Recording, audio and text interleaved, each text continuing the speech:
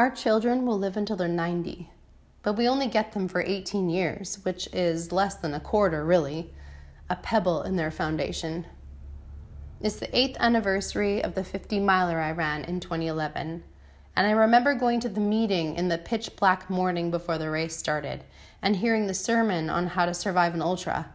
And one of the things they preached about was to be hyper-aware of every minute detail, because a pebble in a shoe is no big deal for a 5K, but it can shred the foot to smithereens after 50 miles.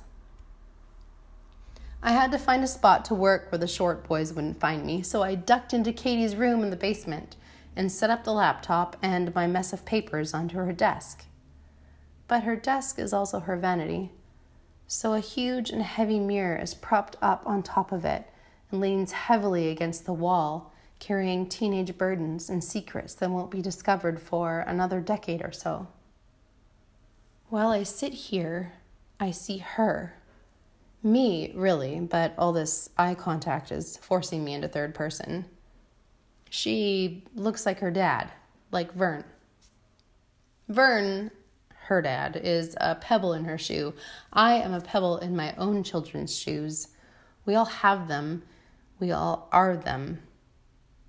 What kind of heaviness will my children carry because of me? Will they see full lips turned down with contempt? Full cheeks pressed back with tension? Furrowed brow of anxiety? But will they also see those laugh lines, those footprints in the sand where I taught them how laughter carries pain when we need a break from it all? They will see pain as I do now. But will they also see hope as I do now? What do we see when we take a moment to look into the vanity?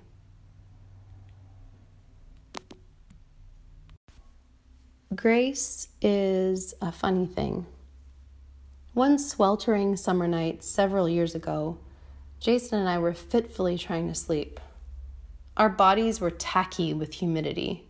We angrily kicked the sheets onto the floor, splayed our bodies into starfish shapes so that nothing was touching. After we positioned our standing fan at the base of our bed, we turned it on high so that it would blow up along our sweaty bodies into our hair and faces. It was that hot.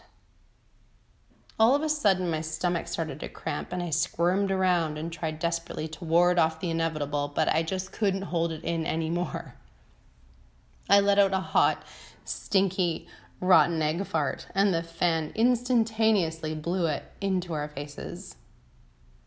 We got divorced shortly thereafter. Grace is like a cool breeze. If we receive it, if we respect it, then it will be our greatest gift. But if we turn our back on that gift, the stink will buckle our knees. I spent a few years turning my back on grace, fighting it, trying to manipulate my own life by pure will and determination, and rather than find freedom, I found myself bound up with a mess I made by trying to get out alone. Both Jake and Freddie went to a Christian private school out here in Abbotsford for their earlier grade school years. For the most part, I had a hard time fitting into the Christian school mold because I had spent so much of my life being inundated with Christian teaching that by the time our kids went to school, I was like up to here with it all. At that point, I just wanted to poke the proverbial bear a bit, just to be a brat.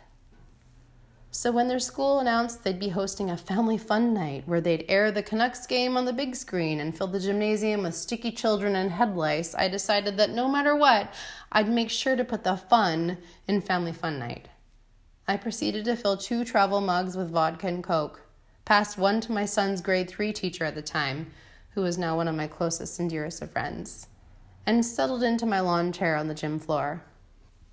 I was delirious with gleeful rebellion.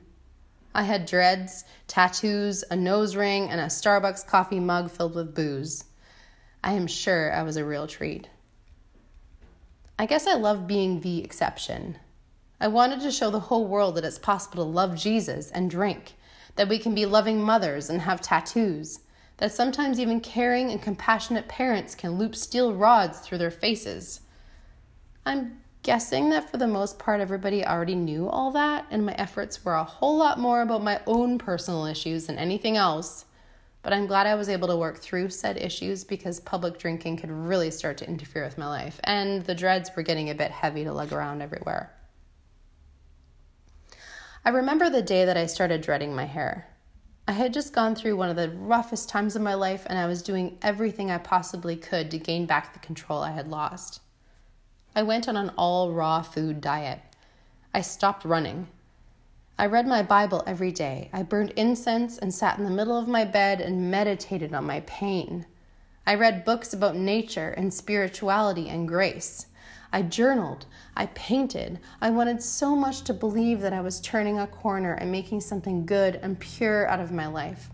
But as I look back on that time, I see now all that I was doing was white-knuckling it. I was squeezing the life out of myself in hopes that I would be able to shape Susie into somebody else. But that one day, I knew my efforts weren't working. That when I sat down on the floor of my colorful room and stared into the full-length mirror, I still saw myself and nothing else. I sectioned out my hair and started knotting my hair into fluffy knots. I felt raw when I was finished, like I was returning to the earth, as if I had nothing left of me. The deadness on my outside was finally starting to match the deadness on the inside. This all sounds so awful, but it was the part of a grieving and healing process that I needed to walk through. I became attached to my grief, carrying around my deadness as if it was some sort of wilted security blanket. And just when I would start to feel alive, I would reach up and roll my fuzzy dreads between my fingers, and I'd remember who I was all over again. All the while this was happening, I was learning about grace. And so my soul would fight this urge to return to the deadness, despite my best efforts to stay stuck in the knot. I began running again and eating real food. I started plugging myself into life rather than hiding in my smoke-filled room by myself. A healing was happening, and I could feel it. Instead of feeling the comforting fuzziness of my dreads, I began resenting the way the knots were sticking out in an unruly manner, and so one day I started to comb out the really messy ones. My inside, my soul, was starting to breathe again, and I needed my outside to breathe too. One by one, I combed out my dreads, and bit by bit, I became lighter, no longer holding on to the baggage that I thought that I deserved to carry. I was rising up from the earth and becoming Susie again, but a stronger, more loving version of me. I still have huge hair, but it's a lot lighter than it was, that's for sure. My dreads played a part in my healing process, and for that I am thankful. From time to time, I do miss them. The soft, pillowy way they'd circle my head like a hug, wrapping around me in primal self-preservation. I don't need my dreads to hold me down anymore. I embrace who I am now, and I am at peace. One year, when Jake, Freddie, and Katie were small, and Jason and I were still together, the Van Dykes took the whole entire family to the Mayan Riviera in Mexico. One day, near the end of our trip, we took a bus ride to the Mayan ruins, where a tour guide took us around the pyramids and gave us a history lesson. There was no air conditioning in the bus, and when we got to the ruins, the sun was blazing and unapologetic.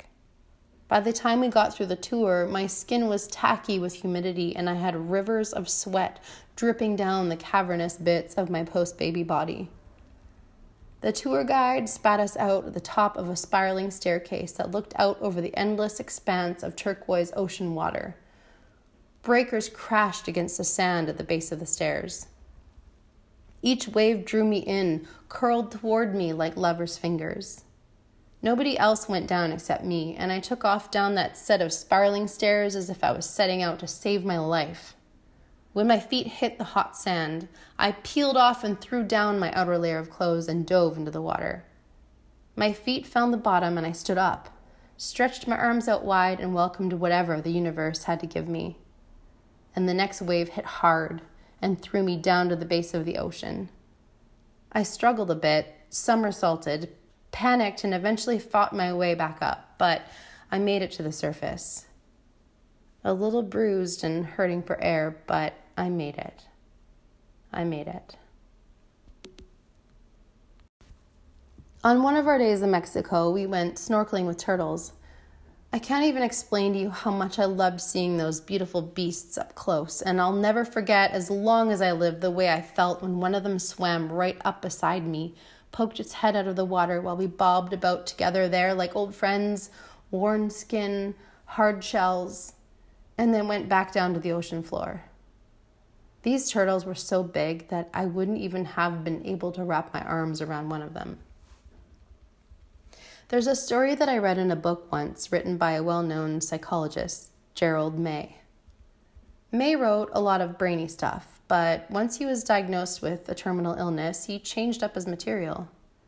In his much more personal book, he tells a story about how he had taken his son fishing, and as they were hiking through the forest to get to the water's edge, May came across a deserted party scene filled with empty beer bottles and garbage, and in one corner he found an empty turtle shell, turned upside down and filled with cigarette butts. He spun around and directed his son around the scene so that he wouldn't see the carnage. Later on in the book, May talks about how he returned to that spot after his diagnosis. And there upon the path was a turtle shell, natural, untouched, and in perfect condition. He picked it up and wept as he held it in his hands and then brought it home, placed it on a shelf in his office as a reminder of both grace and the capability of human darkness. Years ago, after I closed the book, I drove over to Jason's work to meet him for a walk around the campus to talk about our divorce, and as we circled the university's lake, a turtle walked across our path and settled into the water. Old friends, worn skin, hard shells.